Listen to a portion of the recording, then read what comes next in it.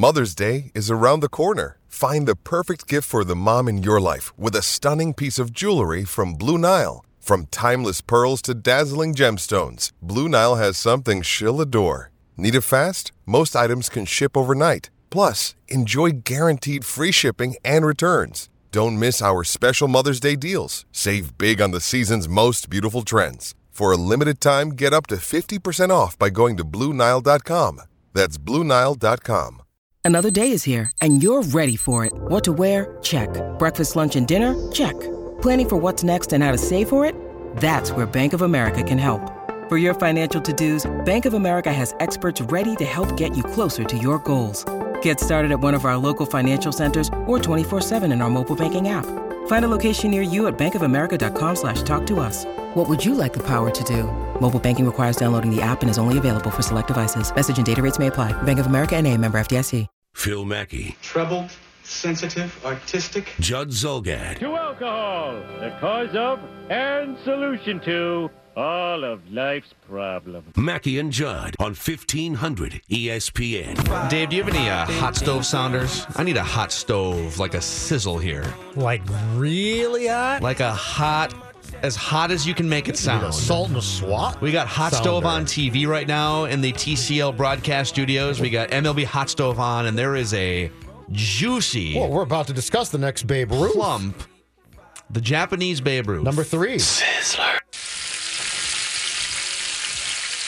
Oh, yeah. Right, there it is. Oh, that's the Right big there. creepy one. Yep. Greg Gagne in about 10-15 minutes to tell some Ric Flair stories. But I believe the first name pronunciation is Shohei. Shohei. Otani is his last name. Otani looks very convincing For to the me. purposes I of think this you're right on that. conversation, we know that Otani is how you pronounce the second part, so we'll refer to him as Otani. 23 years old. The last 2 years in the Japanese Pacific League, so the top Japanese league where Yu Darvish came from, well, Nishi came from there as well. The last 2 years, he's hit .320 as a 21 and 22-year-old with the highest OPS of any hitter in Japan. .320 with the highest OPS of any hitter in Japan.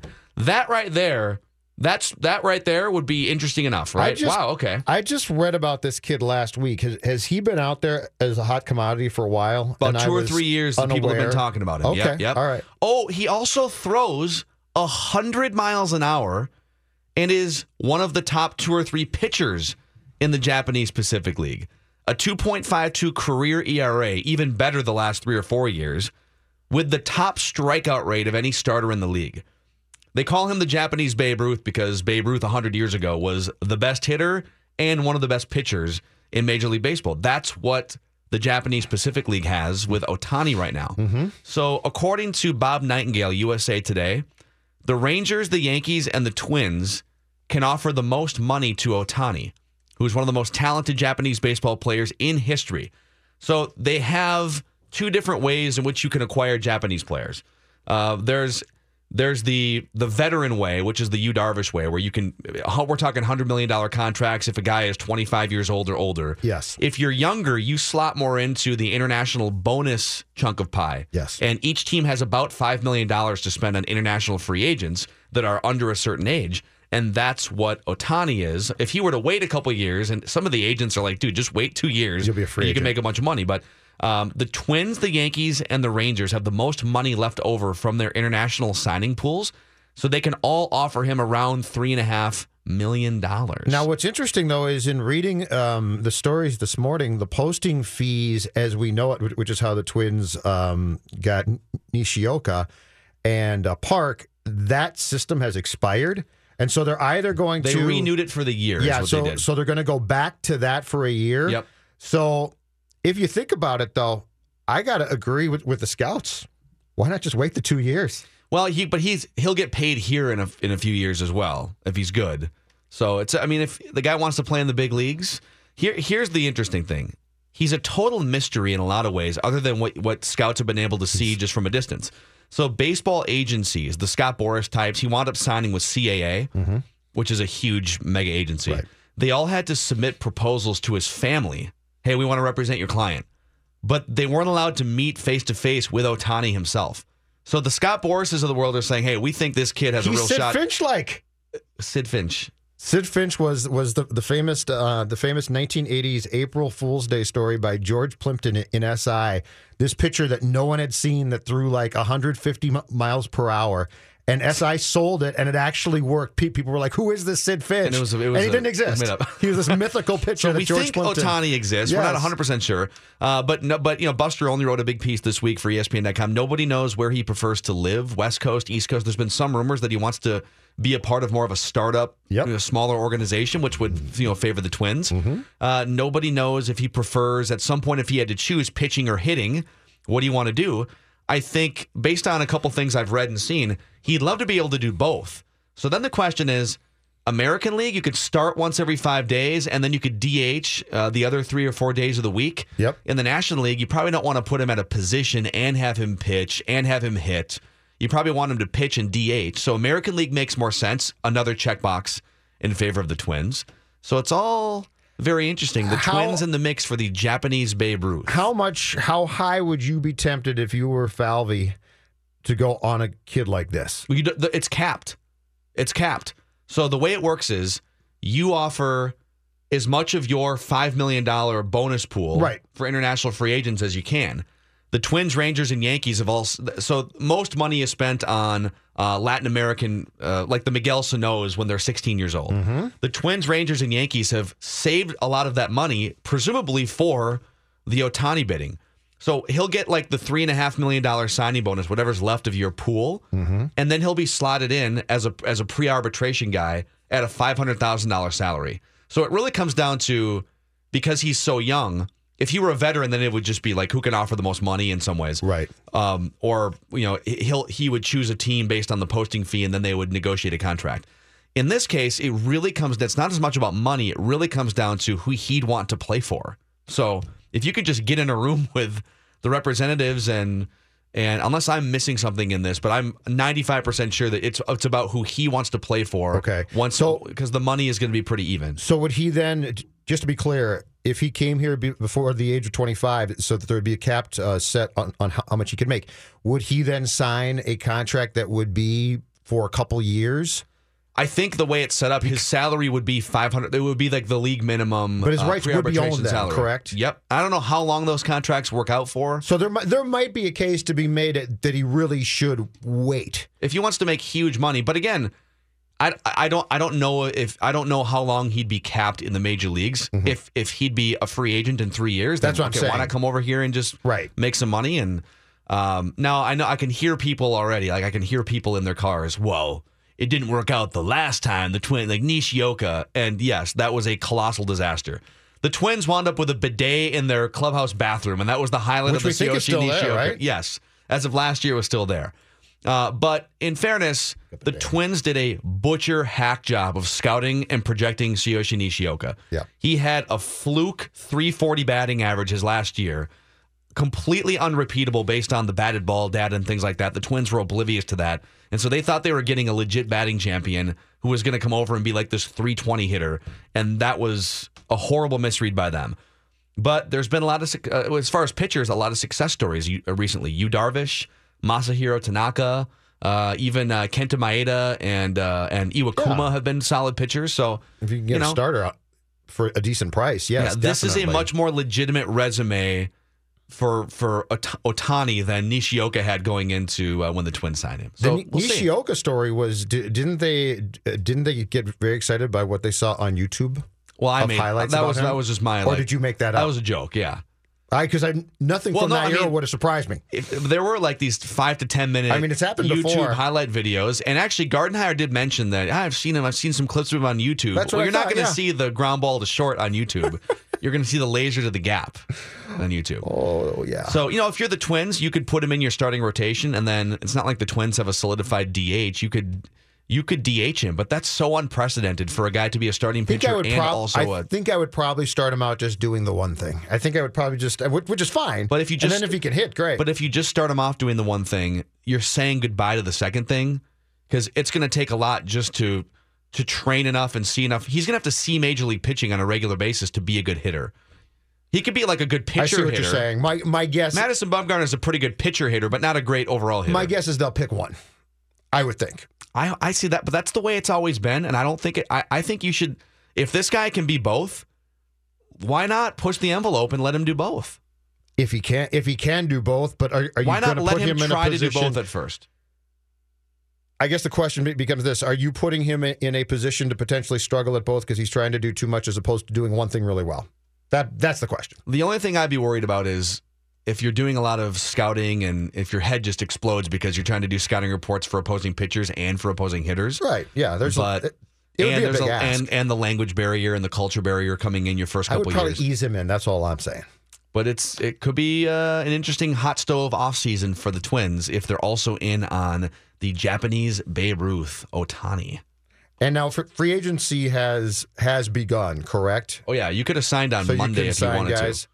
In fact, Justin Upton signed back with the Angels. I think it was before the Monday opening. Just quickly, would baseball be best served to get a system where you did have, when the window opens, a little bit more activity immediately? Because that's one thing about football that's a lot of fun. And I don't know if you could do it or not. Well, the winter meetings are basically that. I mean, the winter meetings, so many things happen that week. All the big trades and signings happen. So it just happens a month after the free agency window opens up. I mean, the winter meetings are where you get the Albert Pujols big contract and where you get the Giancarlo Stanton. Well, all that stuff happens. All right, let's come back. We both enjoyed a couple nights ago the Ric Flair 30 for 30 documentary on ESPN. Greg Gagne called the show yesterday, longtime AWA star. He trained with Ric Flair in the early days, and he told some stories, just called in randomly at the end of yesterday's show. And so he said, hey, we got to go right now because we're up against the clock. You want to call back in tomorrow? We're going to talk Ric Flair, get some great stories, old school stuff when we come back. Mackey and Judd. Mackey and Judd show rolls on. That's right, sports fans. This is 1500 ESPN. Back then, especially in the early 80s, it was a new thing to be telling how much money you had. You would brag about how many women you had. I mean, you were really groundbreaking doing that, right? Where did that come from? The night before. If I said it on TV, I did it. I lived my gimmick.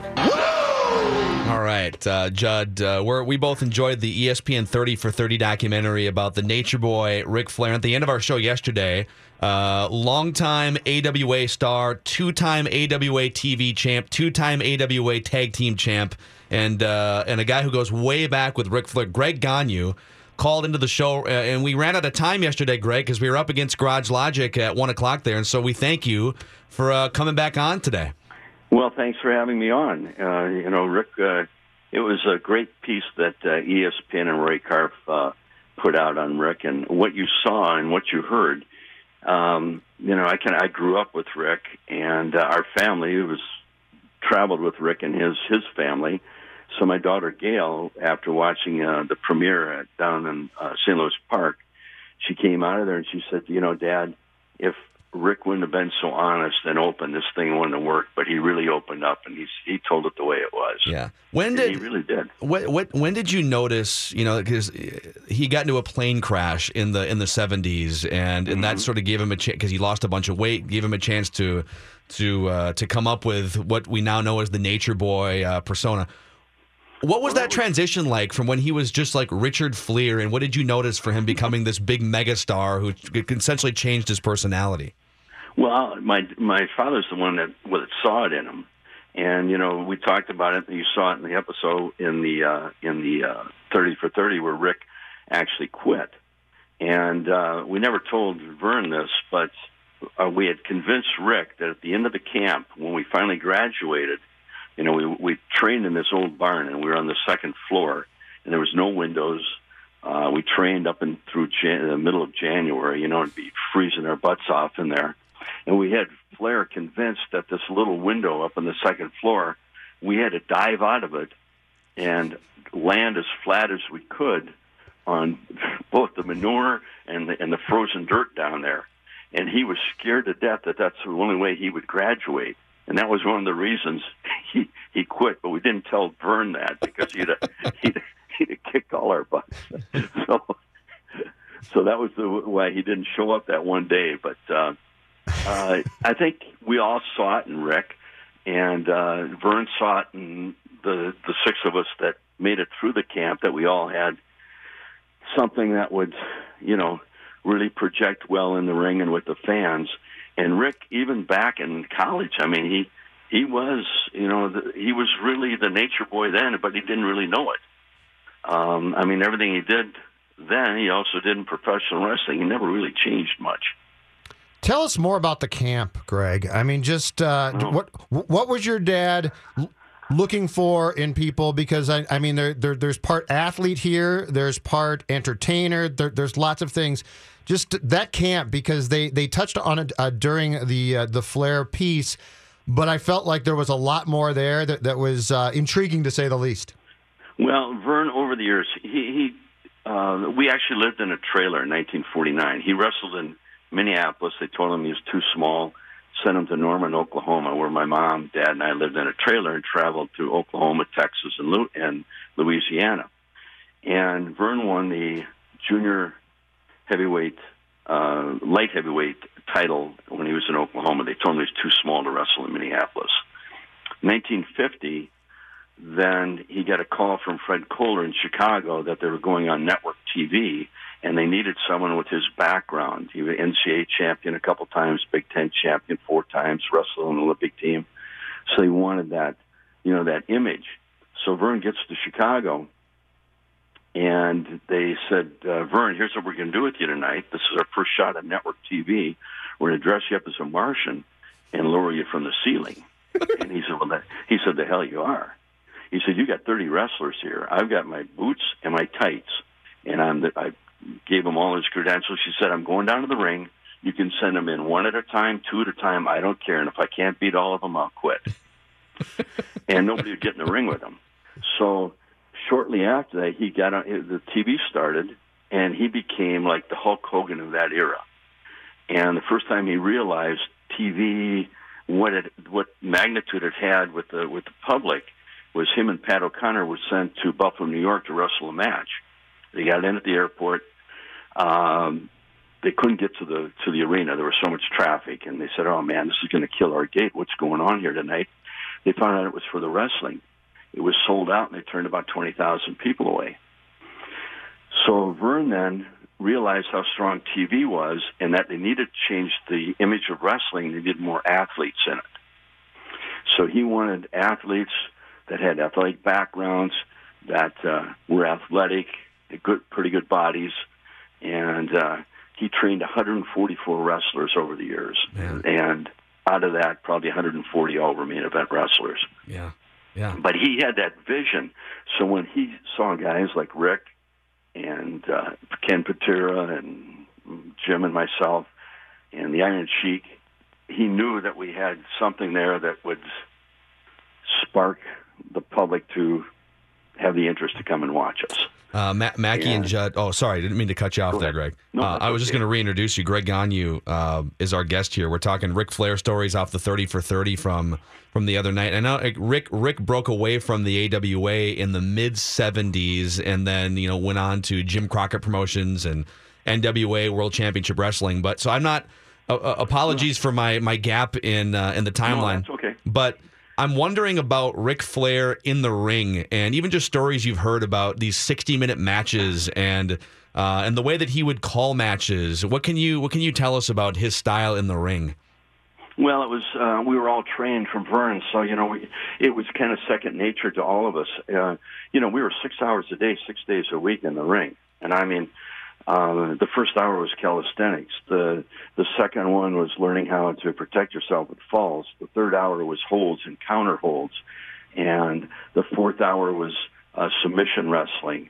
Then we had an hour of hitting the ropes, learning how to hitting them. And Rick got knocked out. Aaron Sheik got knocked out hitting the ropes and tearing all the skin off our body.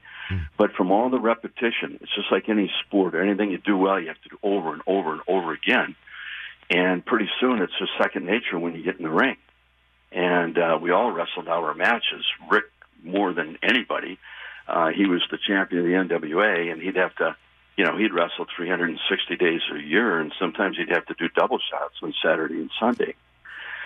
Whereas at the AWA, we only went out for about 270 matches. But Rick was actually we were all sent out of the camp after we were trained to go to different areas to learn it. Jim went to Kansas City. Iron Sheik went down to Florida. Bob Ruggers went to Florida. He sent Rick to North Carolina, and Rick was supposed to go there for 2 years and then come back to the AWA. Well, he got so successful down with the Crockett organization that they wouldn't let him go. And the NWA saw the talent he had, and he became the champion. And,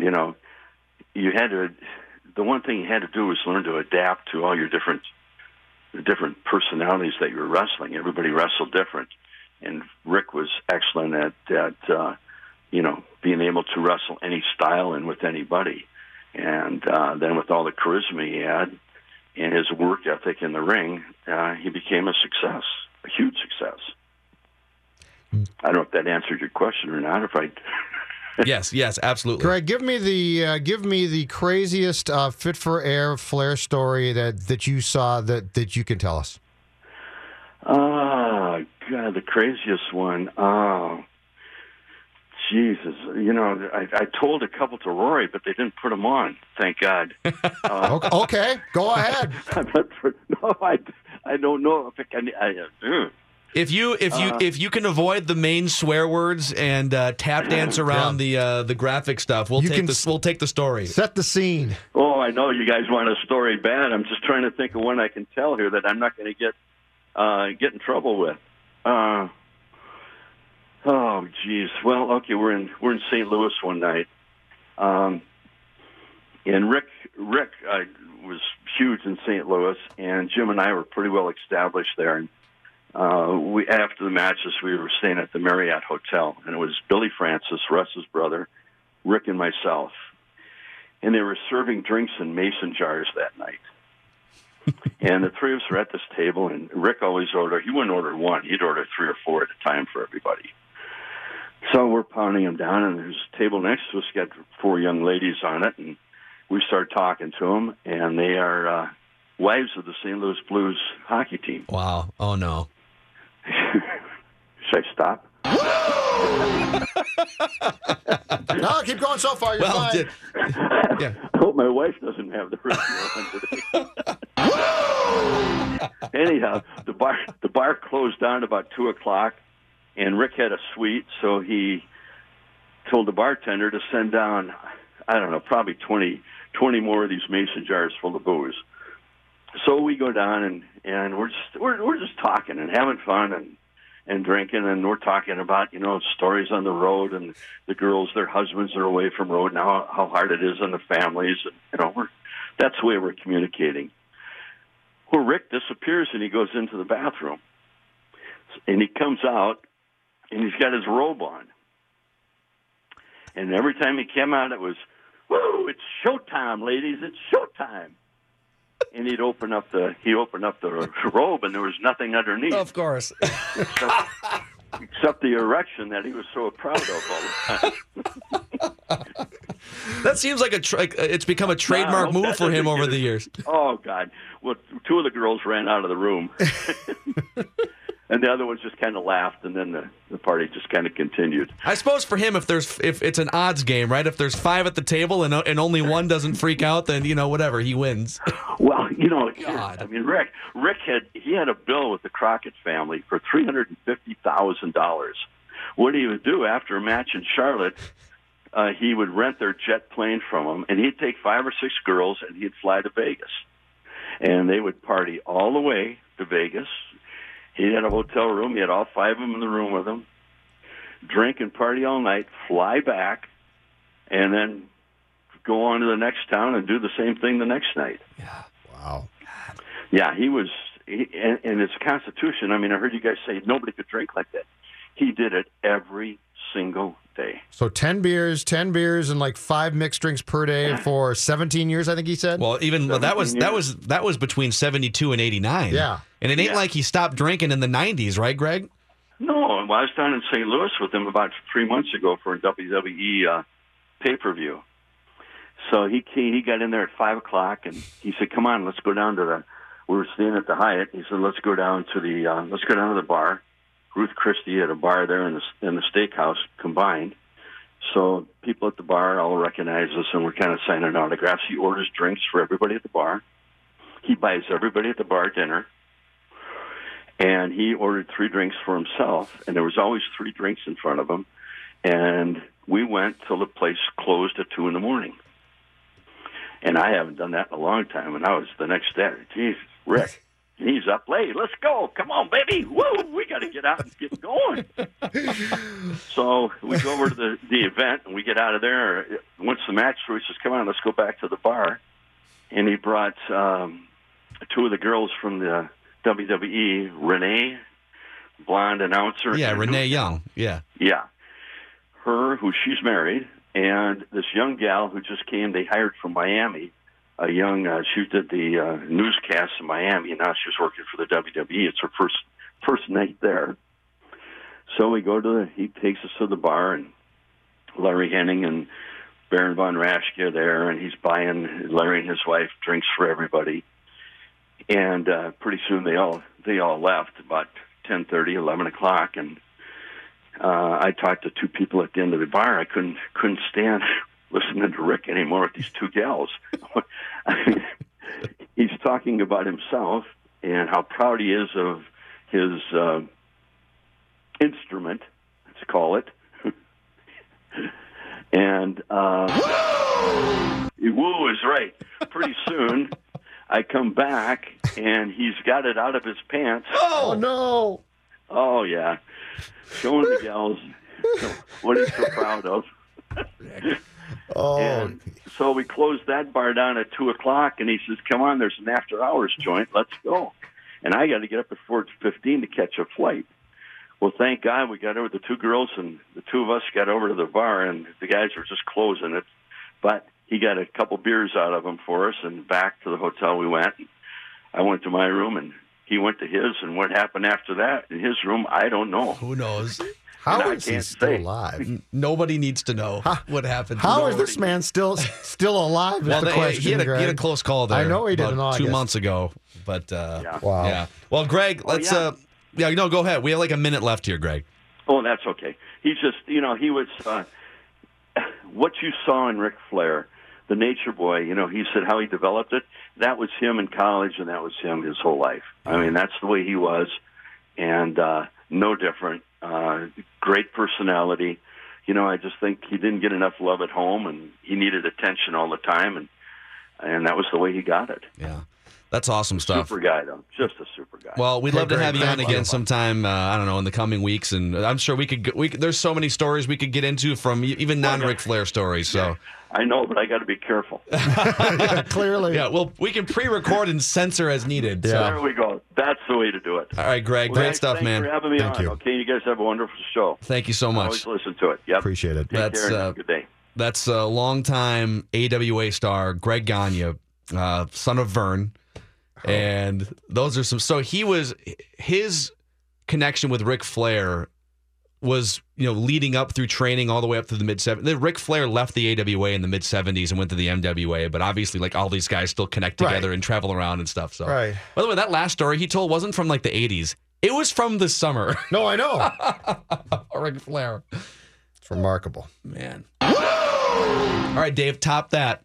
Stuff coming up next. Well, I've got good stuff. I don't know if it's better than that, and I am going to keep it in my pants. Okay. Thank you. Mackie and Judd are back Okay, let's not scare the children. on 1500 ESPN. And Stuff You Should Know About is sponsored by Firestone Complete Auto Care. Come into Firestone Complete Auto Care and get $60 on a Firestone Visa prepaid card by mail when you purchase a set of 4 eligible Firestone tires. Whatever you drive a Firestone. In sports, there's a lot of stuff you should simply be aware of. There was stuff going on that no one talked about. Pretty heady stuff. Let me show you some stuff. I don't do that stuff no more. This stuff can give you brain damage. And then there's the stuff you should know about. Lots of great stuff. This is the fun stuff. I love this stuff. Good stuff. Man, this stuff's good. This is that kind of stuff. I want to check that stuff out. Mackie and Judd now continues. This is very serious stuff we're talking about here. With stuff you should know about. All right, Dave. Stuff you should know about. Yeah, boys. Let's start it with one of these. And now Phil Mackey does everything he can to ignore reality and defend a hero of his youth, despite knowing in his heart that hero is broken beyond repair. And that hero, as it usually is, Tiger Woods. He was on Holding Court, the podcast with Gino Auriemma the other day. Really? Okay. Yes. Well, those two must be buddies, because he was on for quite a while and talking about everything, including his swing and how it's changed over the years and how he's always been constantly tinkering with it. Now with the injuries, well, there's certain limitations, aren't there, Tiger? People ask me, why don't you go back to your 2000 swing? I can't. No, you can't. My knee is trashed from all those years of playing that way. Yeah. I've had 4 operations on my knee. Forget when my back was bad, so this is pre-surgeries and pre-back problems. People are saying the same thing. Why don't you go back to 2000? I can't. My knee's trashed from playing that way. I can't do that anymore. I have to look for a different way. So just a reminder, it's not just the back. His knee is, quote, trashed. So what's bad? So the back's bad, the knee's bad, that's too bad. You know what isn't? His heart. His heart. Oh, yeah, his heart. His heart still beats, doesn't it? It still beats. We think. We're pretty sure. For now. For the moment. It's still beating for now. Speaking of Tiger Woods, this was a story from Doc Rivers, now coach of the Clippers. This was from last week. Told a story relating to Tiger Woods from back in the days when he was leading things on the Celtics bench. I'll tell you a true story. When I was coaching the Celtics, I think it was 4 games left in the season, and everything had been wrapped up as far as playoffs. The Masters was on. And at halftime, Danny Ainge tells me that Tiger's making a run. He said, get thrown out. And he's like, get thrown out and come back and watch with me. So I go out, and it was like the first play in the third quarter. I go for it, like yelling, ah! And I want to say it was Jake O'Donnell, but I'm not sure who it was. And he just stares at me. Nothing. And then during the free throw, he tells me to come over. He says, I want to watch it too. That's great. That's awesome. That's amazing. It's a great story. Love that one. Are you guys trusting the process yet? Well, after last night, I think you have to, right? Which process would that be? Oh, you know what process. The Philadelphia 76ers, man. All they do is win. That question was put to Stephen A. yesterday on First Take. Are you starting to trust the process?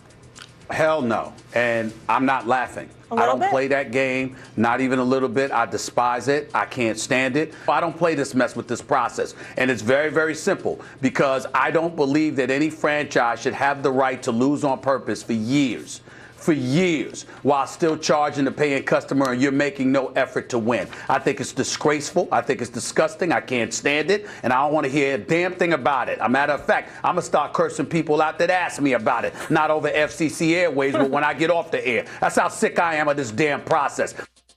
Sports are fun. Wait. I think he takes sports just really seriously. Disgraceful, disgusting, and he didn't use despicable? Yeah, you got to put those in threes. Don't you have to use? You got to put those in threes. And despicable because the spit flies are despicable. Yeah, that's where the spit just comes flying out. But like they're becoming pretty good. They're 6-4 now, and they've got some big time talented star players. Joel Embiid. So if they all of a sudden become one of the top 5 or 6 teams in the Eastern Conference, then didn't it work? Didn't their process work? I am disgusted by that process. My guy, Bob Costas, was on a panel a couple days ago with Wilbon, Kornheiser, Christine Brennan at, I can't remember what college, but talking about all things sports and all things media. And leave it to my guy, Bob, the compass, the moral truth of sports and media in this country, to talk about the biggest issue facing all sports, well, in all of sports, but facing one particular one today. The nature of football is this. Unless and until there is some technology which we cannot even imagine, let alone has been developed, that would make this inherently dangerous game not marginally safer, but acceptably safe. The cracks in the foundation are there. The day-to-day issues, serious as they may be, they may come and go. But you cannot change the basic nature of the game. I certainly would not let, if I had an athletically gifted 12 or 13-year-old son, I would not let him play football.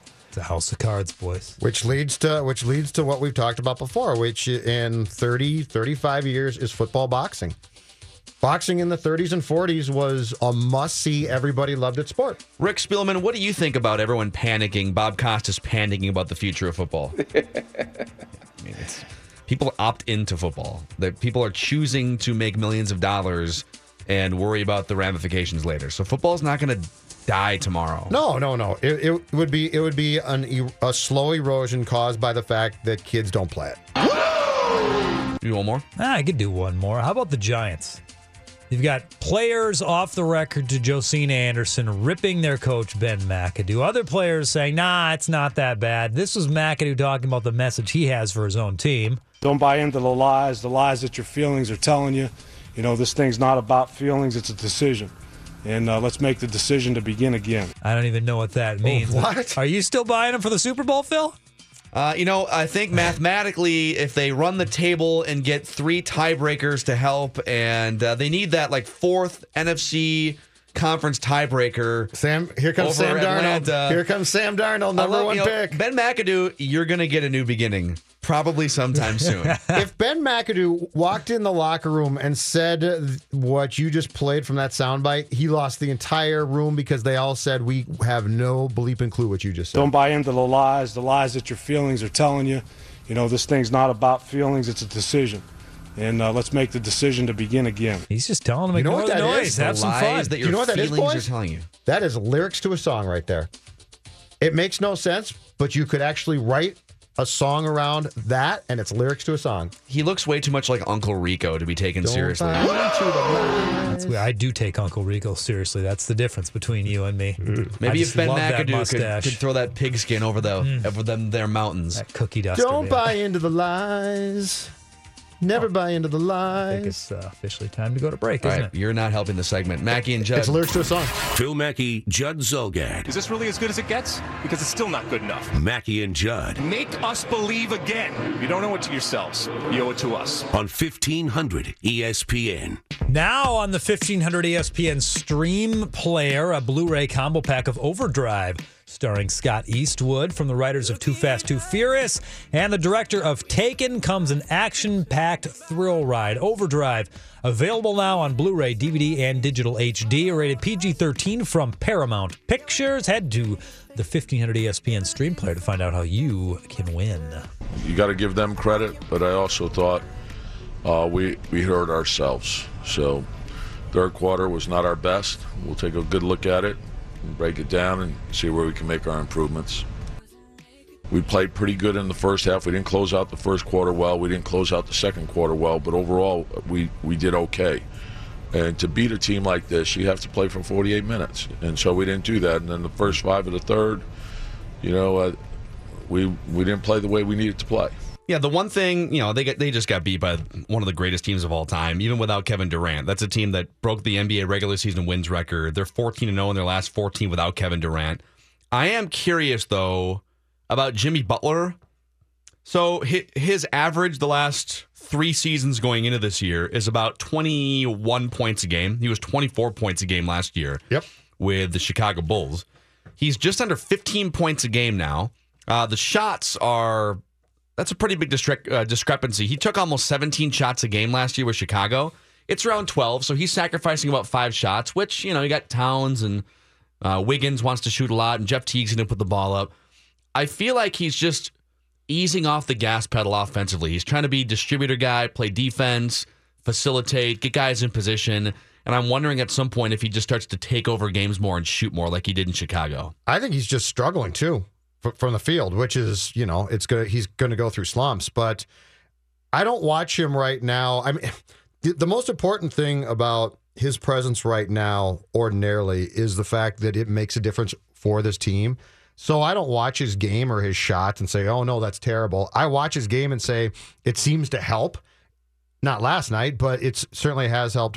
Before last night, they had lost one game all year that he played in. So, but he said, I want to say it was after a home game about a week ago or so, he just said, I'm struggling, which is probably true. And it's an adjustment probably a little bit back to this offense. It's an adjustment to new teammates There's lots of things.